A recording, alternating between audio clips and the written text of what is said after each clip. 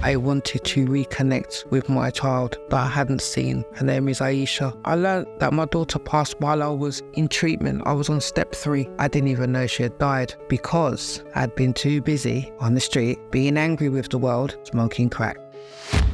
If I was an alcoholic, I wouldn't have the stigma. But crack cocaine, for a black woman, the scorn is different. And in my culture, at that time, it's a disgrace and disgust.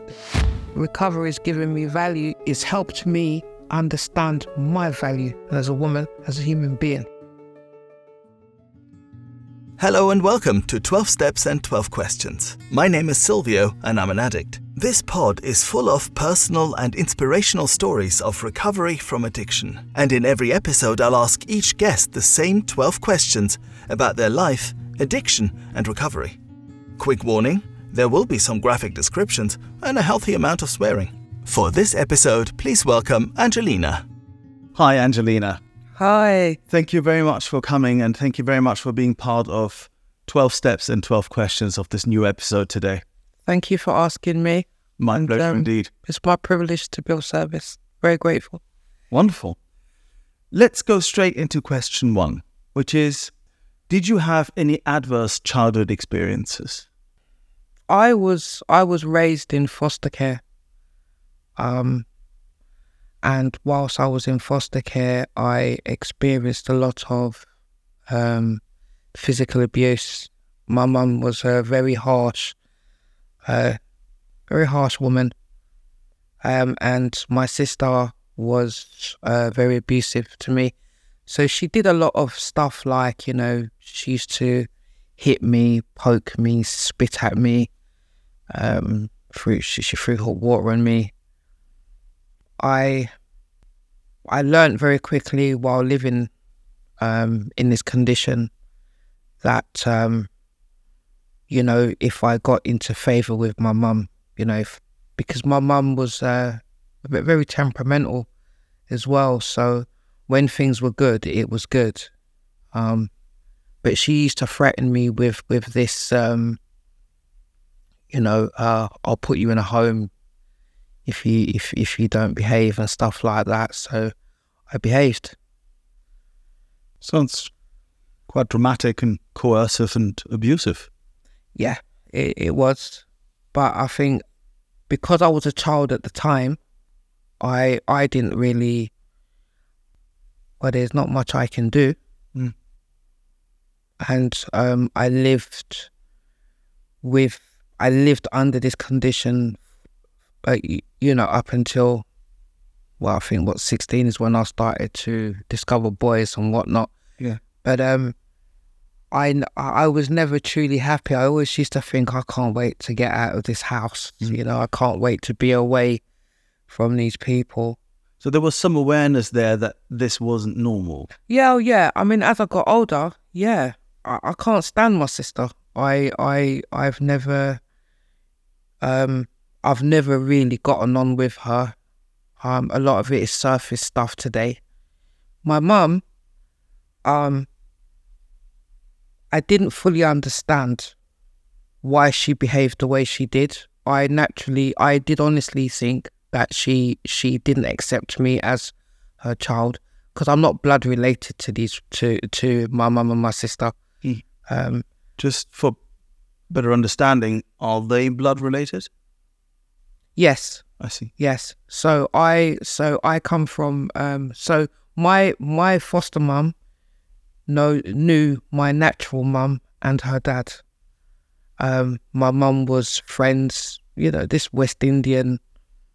Everybody knew each other, sort of thing. Very small community. Mm. So my foster mum used to look after me on a regular basis, and then my mum just didn't want me, and my mum went to the courts, the family courts, and she fought for me. At that time, it was me and my brother, but my mum didn't have the space for my brother, so she chose me. And I don't know where my brother is now. And that's how I got to stay there. So sorry if I'm being a bit slow, but your mother couldn't keep both of you, your natural mother. No, my foster mum, sorry, I'm not Sorry, my foster mum took our case to the family I court, see. and she wanted me and my brother, but she didn't have the space in her I house understand. for both of us, so she only took me, and that's how I ended up being in her foster care until the age of 18. Right. I had been living with my foster mum from birth, but I used to go back and forth to my natural grandparent. My natural mother very rarely looked after me. Right. I don't even remember her, to be honest. Right. Do you know why she didn't look after you? Why she gave you away very much, quote unquote? My natural mum is a very shallow woman, and I don't know how true this is, but it has stayed with me for years, because I think when you're a child and you're told something that is horrible, you kind of remember it and you carry it with you for the rest of your life. So the excuse that I was given why I was placed in foster care was because I was ugly. So whether it's true or not, it has stayed with me all my life, and it's still with me to this day. My foster mum did tell me this on numerous occasions, and as I said, when you're a child, you kind of just take it, really. You don't, because you know, there's no way of getting out of a situation that you're in like that. So I did experience a few things underneath that roof. Sexual abuse, and it took me a long time to even out emotionally. It took me a long time. Later, in my later years, I come to find out that my foster mum did have mental health issues, and that is the only saving grace she has from me, from my heart, because I know that she wasn't in her right mind when she treated me the way that she did. As for my sister, look, I put it like this: I am polite, I am respectful, I speak to my sister like I would any other human being.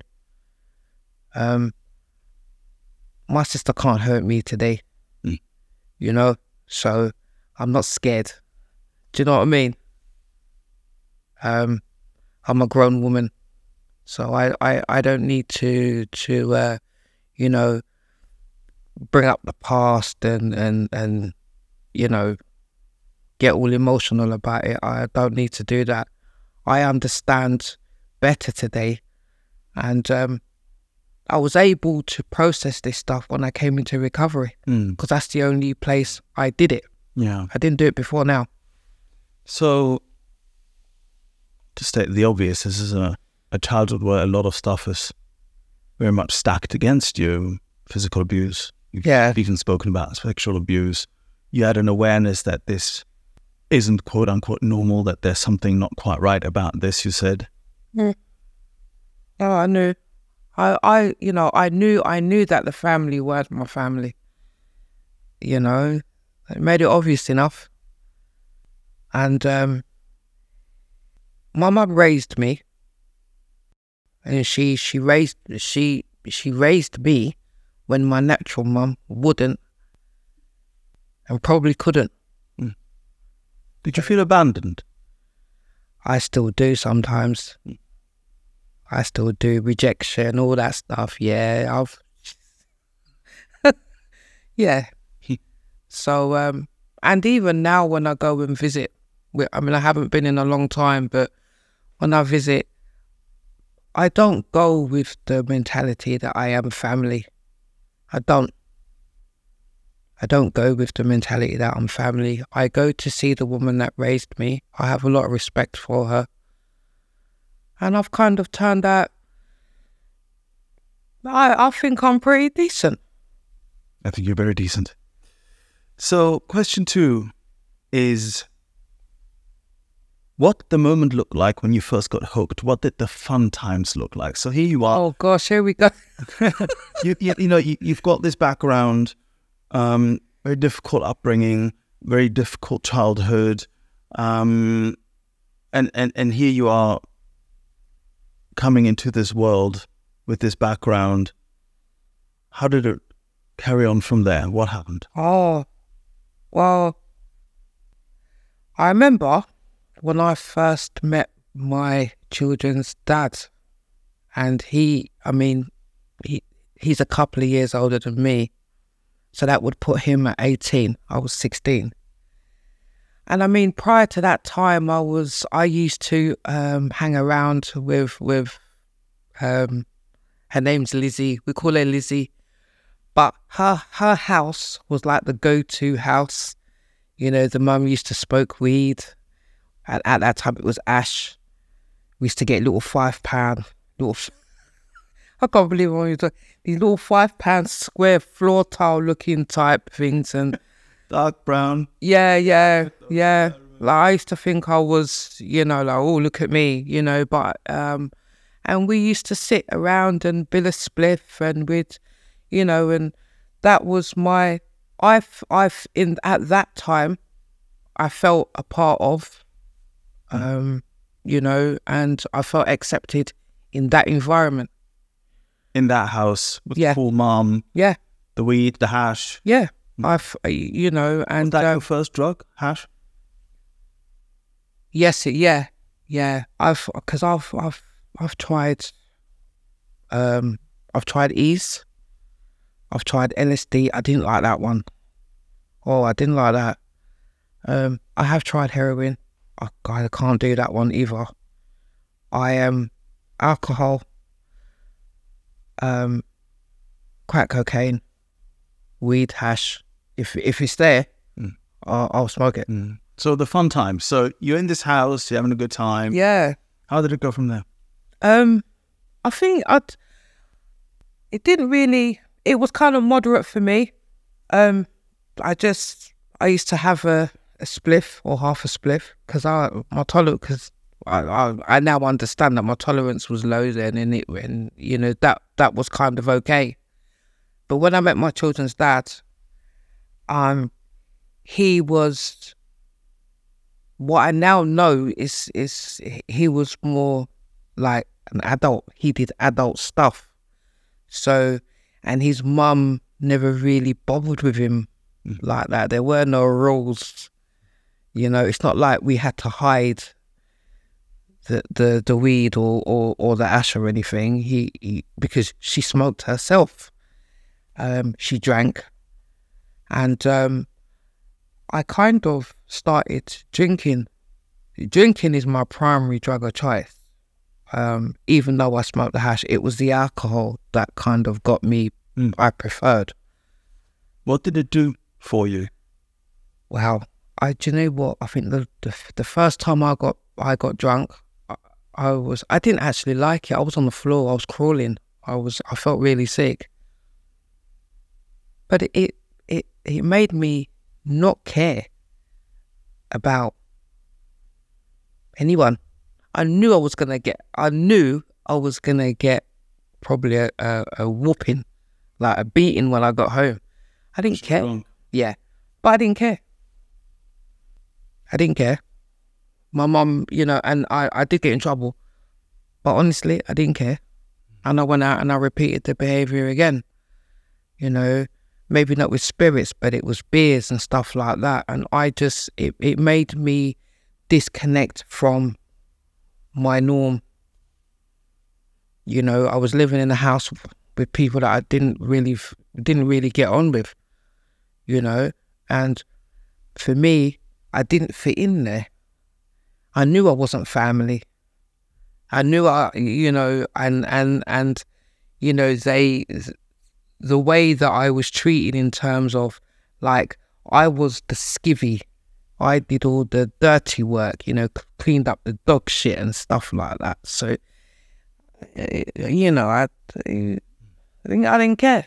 So here you are with this new boyfriend, I take it, right? And, so you're drinking a bit, you're smoking a bit. Yeah, and and then I got pregnant very early. I got pregnant with my daughter, Colette, at 17.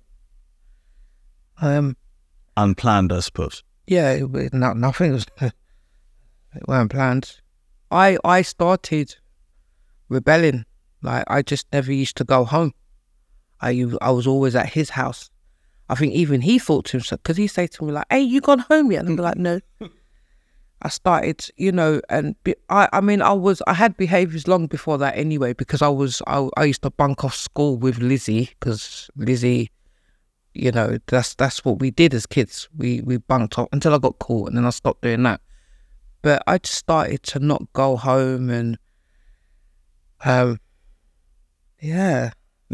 So there were behavioural issues before that. Oh yeah. I did a little bit of shoplifting. Wasn't good at that. I got caught. But yeah, and because in at home, I was quite withdrawn. I didn't really say much. Quiet. So. And so your first daughter arrives. Yeah. And were you drinking? Were you smoking? Or did you manage to stop during that time? No, I stopped during that time.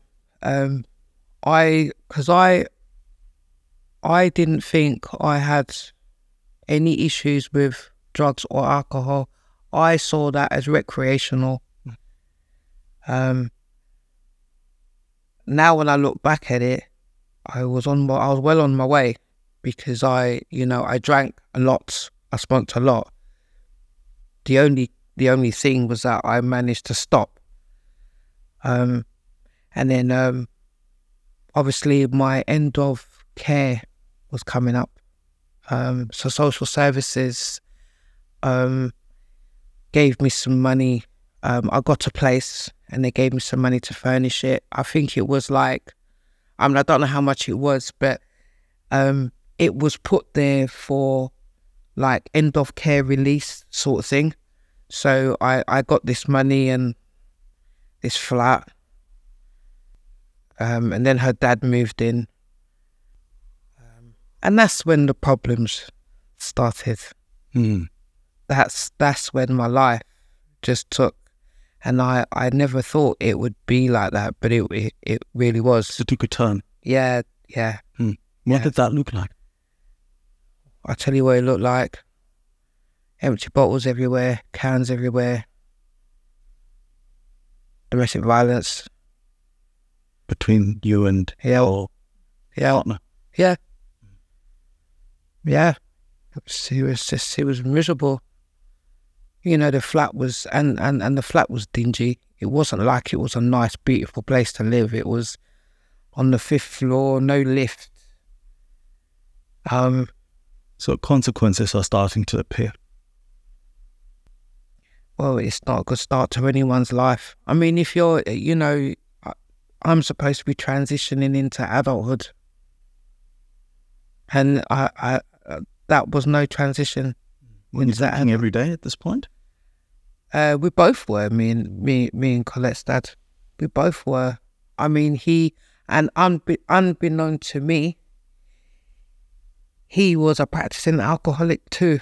We both drank. I'm not sure. I'm not going to sit here and say that I never drank as much as him, because I can't be sure. But we both drank. I did make efforts to get a job, and have some kind of normality, but it just didn't materialise the way that I wanted it to. I stayed with Colette's dad for 13 years. It's a long time. Yeah, 13 years I stayed with him.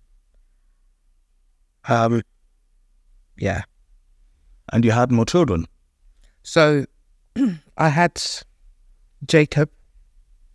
So we moved from the first accommodation, and they offered me another one not much better. Different area, different. It's in Hackney, on an estate, and I don't know. Maybe for a time, it was okay. You know, you normalize this stuff. It's part of your thing. But I was working. I did have periods where, when I lived at the second accommodation, I worked for Hilton in Islington. I was employed there I think I was there for like 2 years. So I was very early in my 20s. I couldn't have been no more than 23 to 25, something like that. And at this point, you're drinking, you're smoking. Yeah. So not so much the smoking, but the drinking. And my work life was every Friday, because Islington High Street is nuts. And at that time, it was lively. You had what they call them now? God, I'm getting old. What do they call them? They're not bars. Lounges? But they had so you have the bar and then you have like the dance floor. Right. You have like the dance floor. So we used to go there after work on a Friday and get pissed. And then, we'd have to get up and come in the next day, and I used to make it in. I thought I was, oh, this is good. It didn't help my relationship though.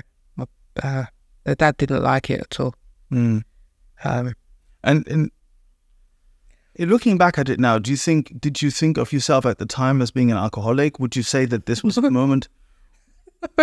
Not at all, huh? No, I thought I was out having a great time. If anyone told me I was going to be an addict, I would have said, "Oh, God, what's that then?" Yeah.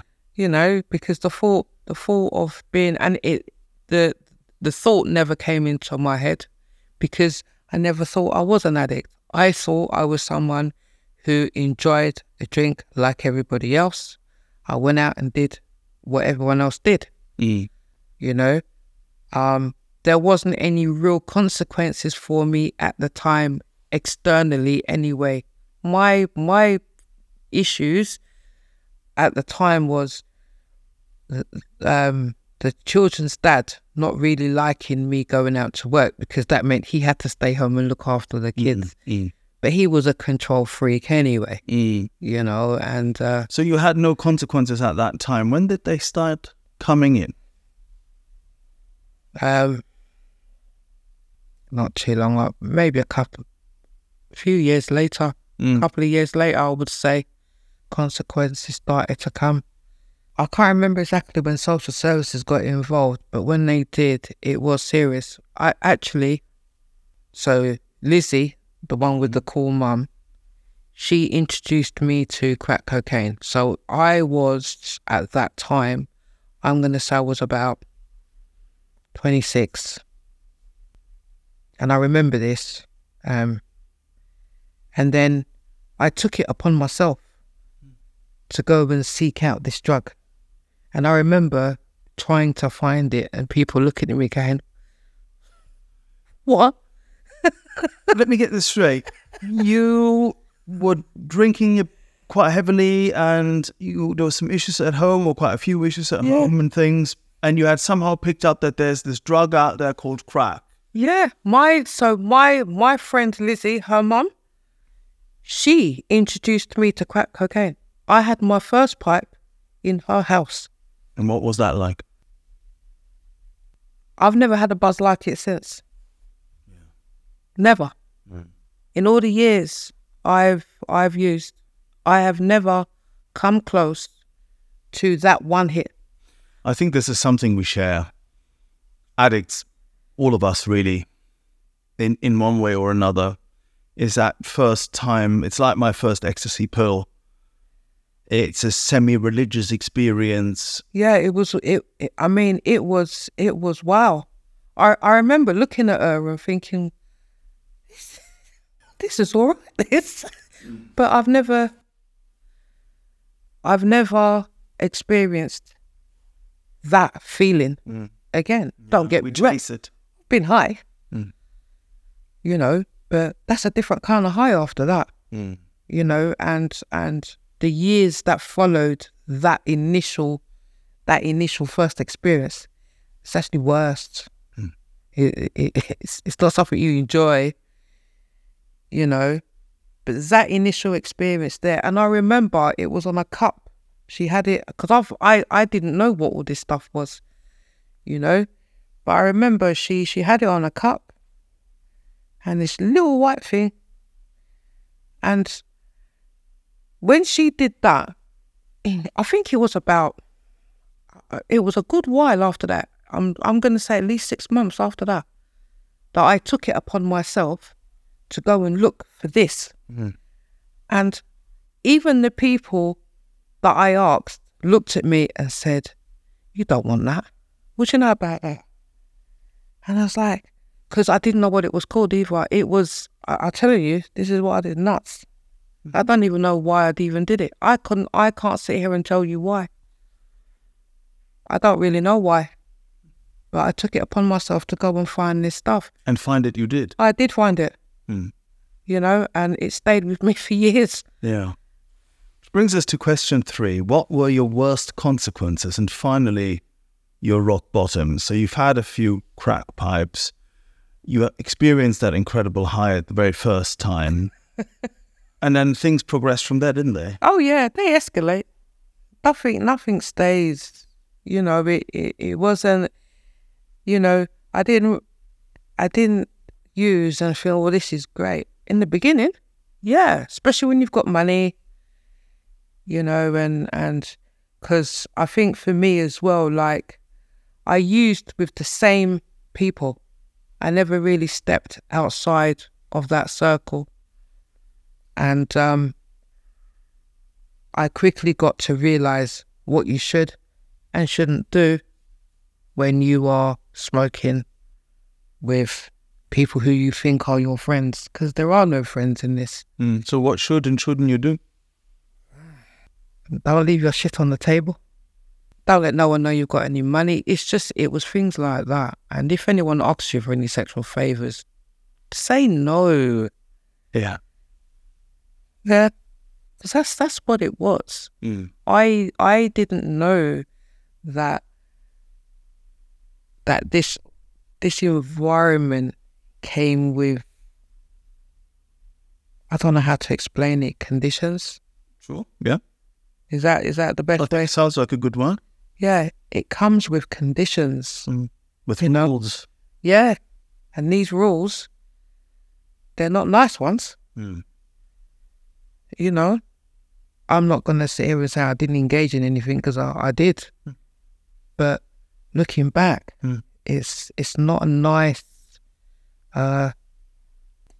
it's not a nice way to remember. Yeah. Because what I actually did was I devalued myself. You know, all for the sake of what? In order to get crack, you mean?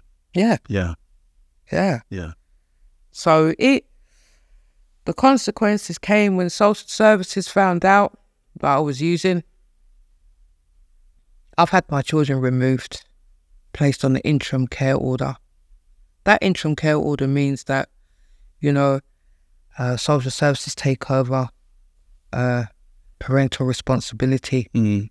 So I don't really have no say. I've been removed from my family home and put on the street by social services. And the dad, who was actively being abusive, moved into my house.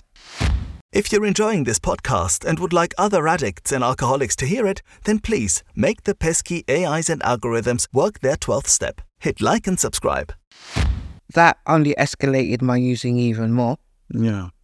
Because... Were you using every day? After a while, yeah.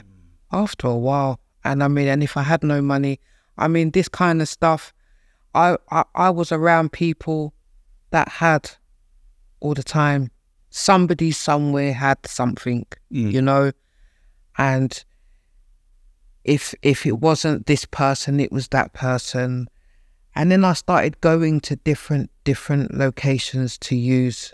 You know, sometimes I'd be at one location for a week. Sometimes I'd be at one location for 3 days. I didn't have anywhere to live. I was all over the place. You didn't see your children in that time? Very sporadic. Yeah. Very sporadic. I saw them on and off, but it, didn't have anywhere to live. Did you, at some point in that time, start thinking and get some awareness that you were deep in the shits, really? Yeah, but I'm angry now. Emotionally. Right. I'm angry. So, yeah, I knew I was in trouble. But I was also isolated. I felt isolated. I didn't have anyone to talk to. It's all good and well wanting to get out of a predicament, but how? Yeah. Social services are not helping me, and my family think I'm especially like the children's dad's side of the family. Oh, they thought I was the pits. Because it's a weird thing. If I was an alcoholic, I wouldn't have the stigma. I wouldn't have the scorn. But crack cocaine for a black woman, the scorn is different. And in my culture, it's at that time. I don't really know how it is now, but at that time it's a disgrace and disgust and do you know what I mean? And worse, because you're meant to be the mother, you're meant to be the nurturer. How could you? And did you feel like you were letting your children down, or were you just angry? All the time. All the time. It's a terrible place to be. I think so, and I think there are periods now where I think, why did I do that? Why did I not do that? I don't sit and dwell in it, but I do. I have these passing thoughts. Because I'm clean and sober today doesn't mean I don't reflect back and think. There's always, for me, I can't speak for anybody else, but I think for me, I'll always carry a little bit of shame and remorse. I'll always have it. I don't think it completely removes. I don't think, yes, handing over your will to the care of God as you understand him, she or it, that's fine. All this stuff is fine, but I'm a human being. I do have regrets.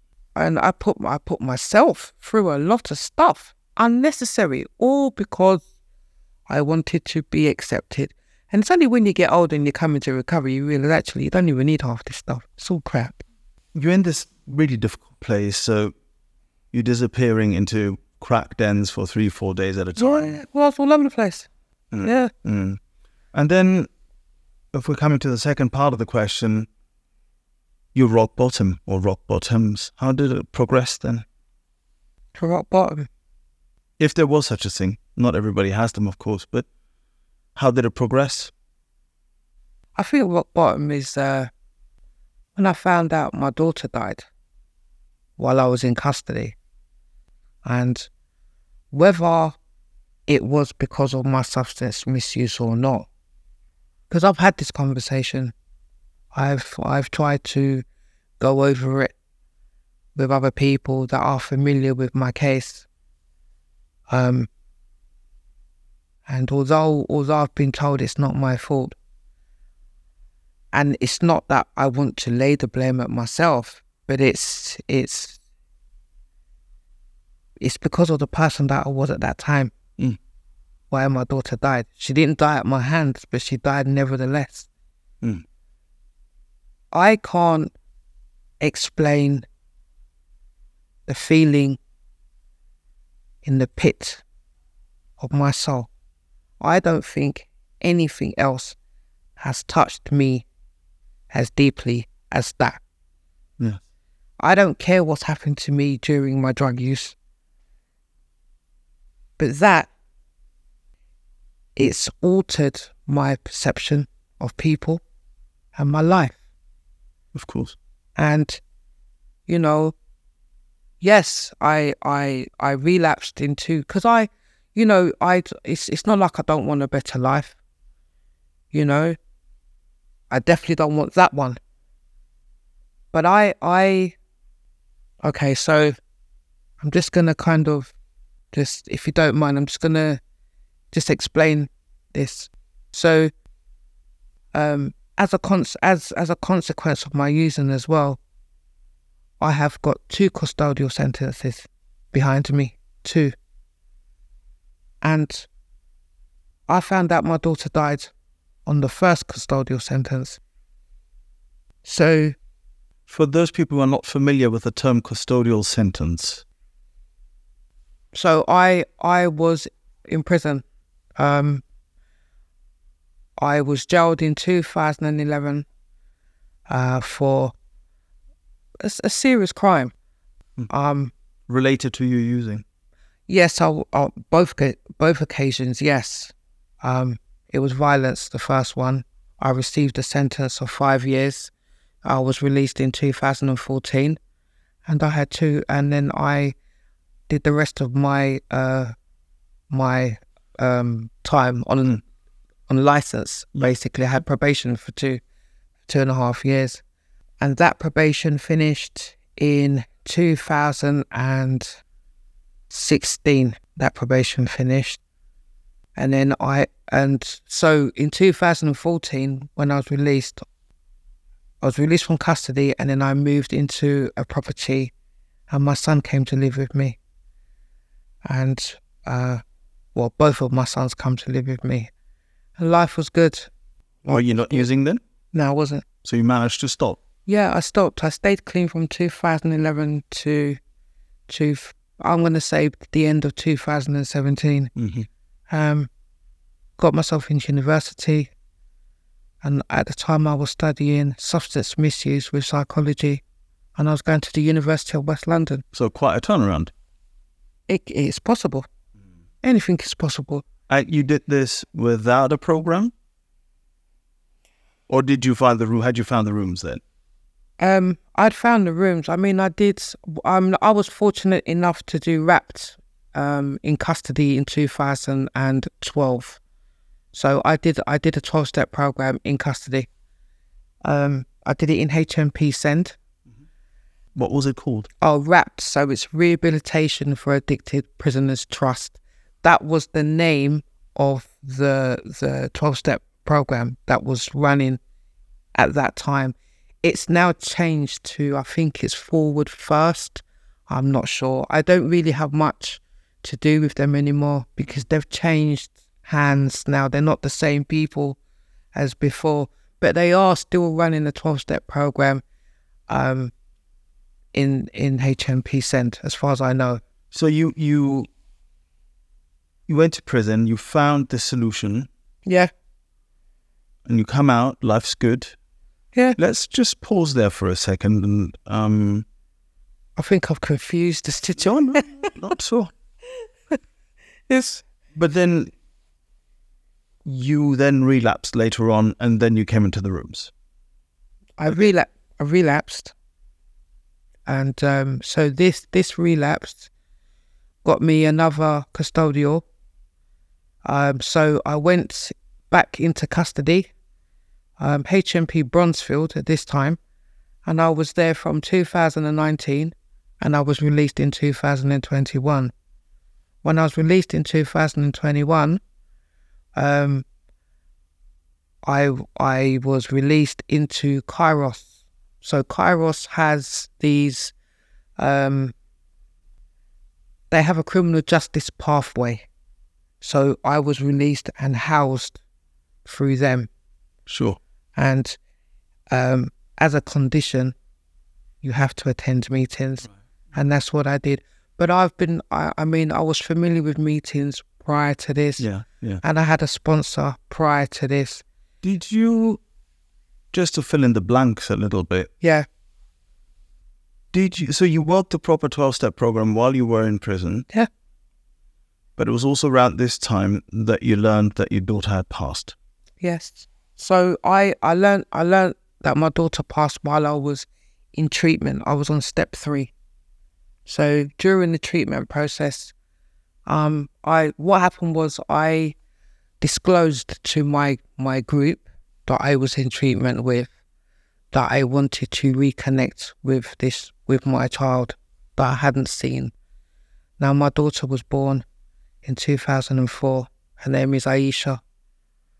I took the necessary steps to find her, and it came back that she died in 2007. I'm so sorry to hear that. In a plane crash. So initially, when I heard the news, I didn't even know she had died, because I'd been too busy on the street, being angry with the world, smoking crack. So that's my rock bottom. Okay, and I mean, I know I deviated away from the question. And I think as well, with my life, there's been so much carnage. The timeline, because it's that much. It's not linear. No.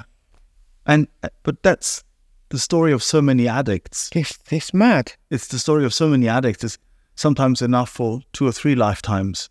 It's the back and forth. Yeah, it's just, I mean, I couldn't tell you the amount of times I've moved.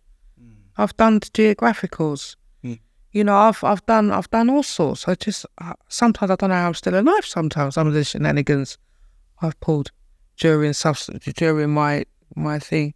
Your question about rock bottom, there is no lower for me. And, you know, rock bottom for me is not about the external losses. You can replace them. It's your emotional house. It's your heart. It's your soul. It's your mind.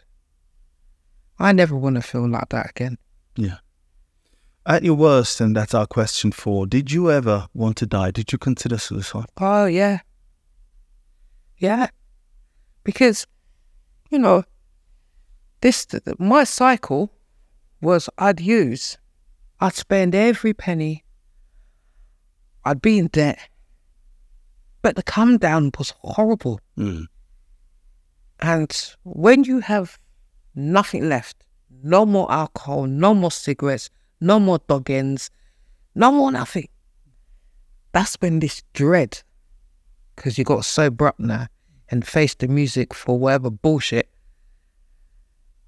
it's just a nasty feeling. It's the worst feeling in the fucking world. It's dread. It is absolute dread. Yeah. And I have memories of not wanting to go out.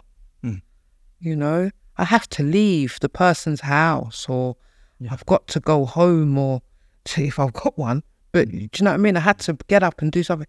And there's days I've been in the same clothes for, oh God, a week. Do you know what I mean? That ain't no life. But at the time, and as sick as this sounds, if somebody said to me, and here's a pipe, I don't feel dread no more. Yeah. That's gone. Start the whole cycle. Again. All over again. So, I always think that there is, even if you don't actively try to take your own life, there is a suicidal aspect to the kind of using that we do, right? In other words, if you're smoking X amount of pipes, there is a suicidal aspect to this. You know you could go over. Yeah. And sometimes I wish I did. Yeah. You know, it's you know, when you, I mean, I was in a position, I've been in a position where, like, you know, it's not live. You know, when I left the children's dad, I didn't meet anyone better. Yeah. I didn't move on to greater things. I declined, and I met somebody who was worse than him, and then worse than that one, and then that one and that one, to the point where I retaliate, and I end up in jail for the. I end up in jail for the violence. For the violence against this man. Yeah. Well, you know, and I'm not condoning violence. I'm not saying what I did was right, but if I didn't, it might have been me. you know, I don't want that lifestyle. But that is I don't know for any other females, I don't know, but that has been my experience. You know, any relationship I've had under that condition, violence has been a part of it. Some kind of violation has been a part of it. You know? So so you've done recovery twice, really, in a way. Yeah. During your first custodial sentence, and then again in 21. Yeah, in 2019 to 21. Or 21 when you came out. I came out in 21. Yeah. But I've been clean since the 14th of January 2019. And when you're in custody, you don't want what they've got selling in there. But yeah, and I'm fortunate really because I did the RAPT program in HMP Send, and I did that. I graduated from that in 2013. So that saved my life, because that was where I understood the obsession and the illness, the disease of the mind. You know, the doctor's opinion. Because when I read that, I understood what was wrong with me. And before we get into the steps and into our program, question 5: what other methods did you try to get sober before finding the rooms? Oh gosh, well, the reward system is the best one, I think. The reward system. Oh, you know what? I haven't smoked for like a week or two. I just treat myself to a little cheeky one, you know. I've done the shopping, I've done the gas and electricity. Look how well I've done. Look, I deserve something here. And, you know, rather go and buy myself a pair of shoes, you know, or a nice dress or something, I go and phone the crack dealer and I want a stone. You know, this little microdot that just sends me nuts, because now I want more. Yeah. And I've opened the door to this vicious cycle again. So you tried moderation? I've tried moderation. I'm kind of hearing it kind of failed. Well, I made up for it because I smoked more. I've done the geographicals, you know. Oh, this time it's different. I don't know anybody, but I have a good nose for who smokes. I can look at you and think, and it's dangerous. It's dangerous. I've stopped people in the street. You know where I can get something from? I'm new around here. They've gone. They looked at me and they've gone, yeah, come on. Weird. Yeah. I don't have it anymore, but I used to, people would come up to me in the streets, you know, or you walk past, like, you know, somewhere in a dodgy place, you walk past people and they're just nodding at you, winking at you, kind of, yes, mate, yes, what is it, mate? Yes, mate. You know, I used to get all the time. I've lost it in the meantime. You know, I and sometimes I'm thinking, like, sometimes I feel almost invisible, but it's a good thing, obviously. Yeah. We find each other. It's like an underground network. But this is the thing. I can sniff it out. It doesn't matter where I go. No pun intended. You're too funny, you. So when you came into the rooms, first time and second time, right? Yeah. And that is our question number 6. Did you struggle with the word God? Yeah, I did. I remember when I was in treatment, and we used to go into this group room, and they had the 12 steps on this long kind of scroll hook thing, and I remember reading it from, you know, 1 to 12, and I was thinking, God, there's a lot of God in it. Like, and I remember looking around thinking, what's this? Yeah. Like, and I remember looking at it, and I was a bit intimidated at first with the word God, because my concept of God is this, you know, this punishing, you know, my head at the time was like, you know, because it's about being worthy, and I've done so many bad things, like, God ain't gonna forgive me. You won't like me. Yeah. And my head started to go, it's already working, before I've had a chance to even understand what this thing is actually saying to me. I don't struggle with the word God anymore. Yeah. I don't use it actually. I don't use the word God. I've replaced it with good orderly direction. Right. Okay. Yeah. Yeah, that's what I aim for Right. on a daily basis. Which sort of brings us straight to question 7, really, which is, how do you experience good orderly direction? How do you experience your higher power? How do I express my higher power? Sometimes if I sit still long enough, I don't want to sound like I'm mad here, like I hear voices. I think we're all mad. It's okay. But I kind of feel, I feel peaceful, and if I'm seeking an answer to a question that I don't quite understand, it does come. Yeah.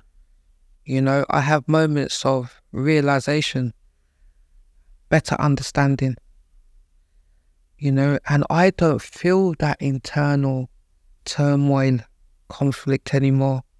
I don't have it. I never thought I would feel like that. A lot of the things that I thought mattered don't. A lot of the things I thought I needed, I don't. Whatever I wanted, I don't want it now. It's okay. Yeah. I'm not broken. Yeah. I still live. Yeah. You know, you know, and I learned this. I learned, and I gained a better understanding of this process when my sponsor took me through the steps, and I gained a better understanding of my childhood and the processes that went with it. I gained a better understanding of myself.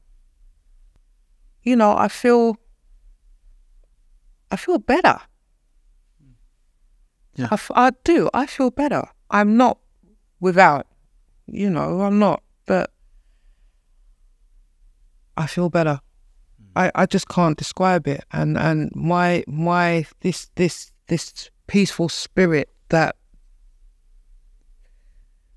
does sit with me, because I as well, I've got to say this, like, I take it for granted sometimes, because I just, you know, I go about my daily business and I'm huffing and puffing and running around and whatever, and I don't take time and sit. Everything I have in my life is because of this. Yes. Same here. Everything, you know. So, and it's just a nice feeling, that peace.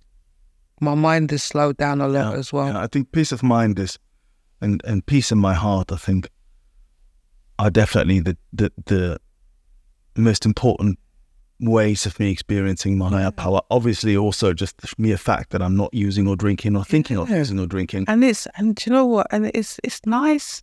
It's nice to wake up in the morning and remember what you did yesterday.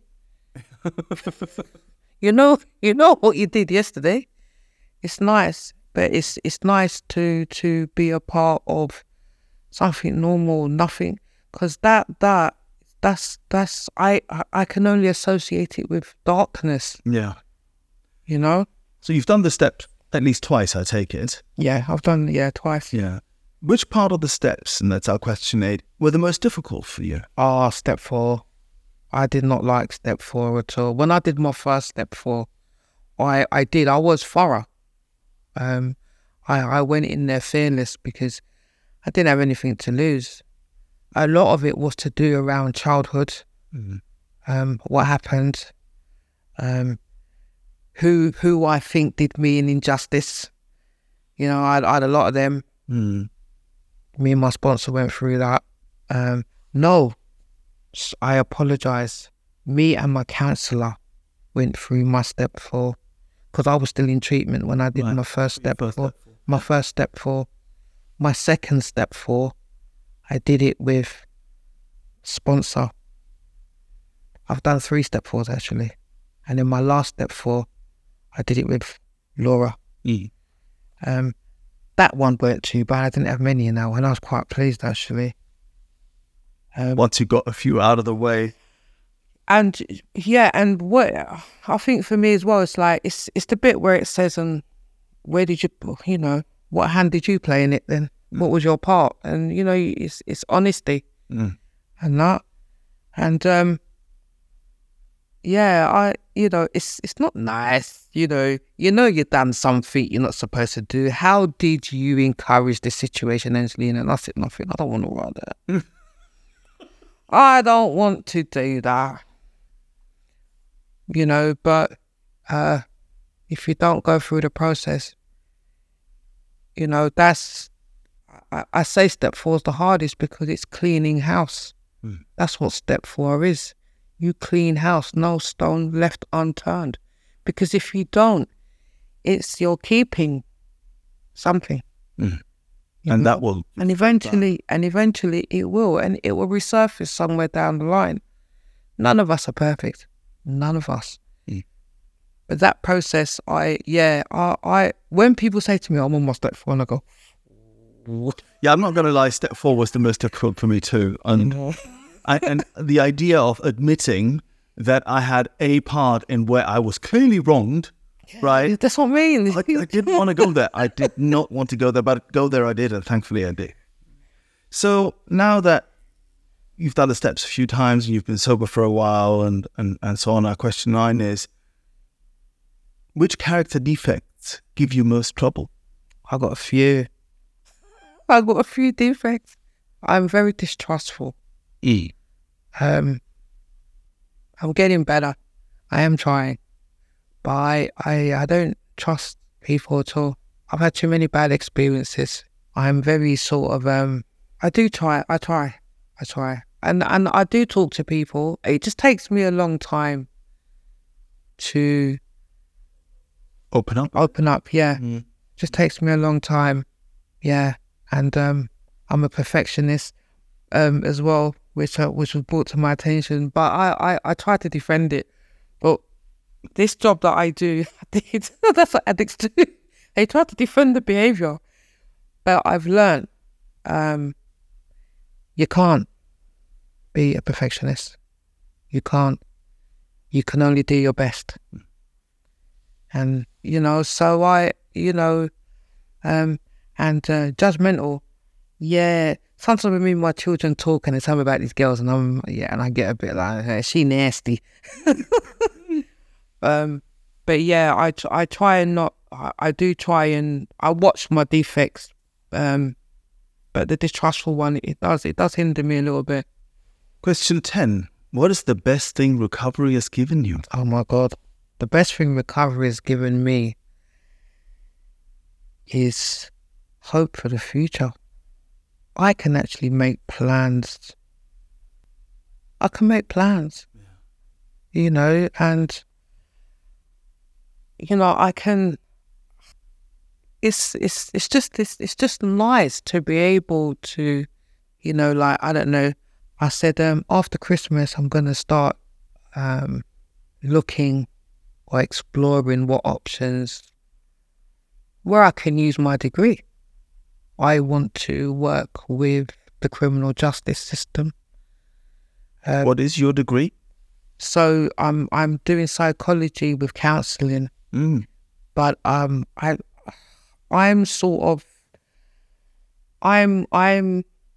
gonna wait for something to present itself to me, not necessarily go and look for it, but I am going to explore.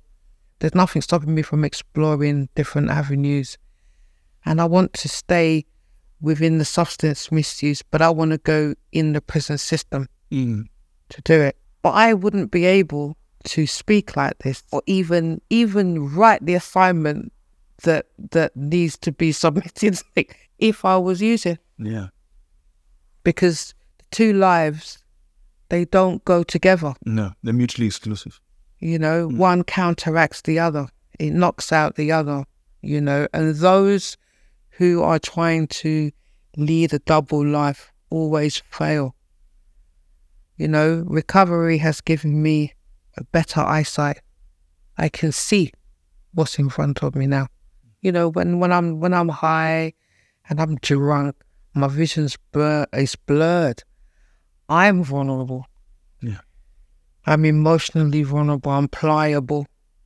I'm easily, I go with anything, me. I'm all right because I think it's okay. It's not okay. It's dangerous as well. I devalue myself. So recovery has given me value. It's helped me understand my value as a human being and as a woman. And, you know, I've got life as well. Like, my kids, they're not kids, but yeah, hope for the future. Wonderful. Question 11. What would you say to a newcomer or someone wondering if they're an addict? I'd say to the newcomer, give this a chance. You know, when I first came into the world of recovery, I thought, my first thought was, what, people actually live sober? I didn't think it was possible, but it really is.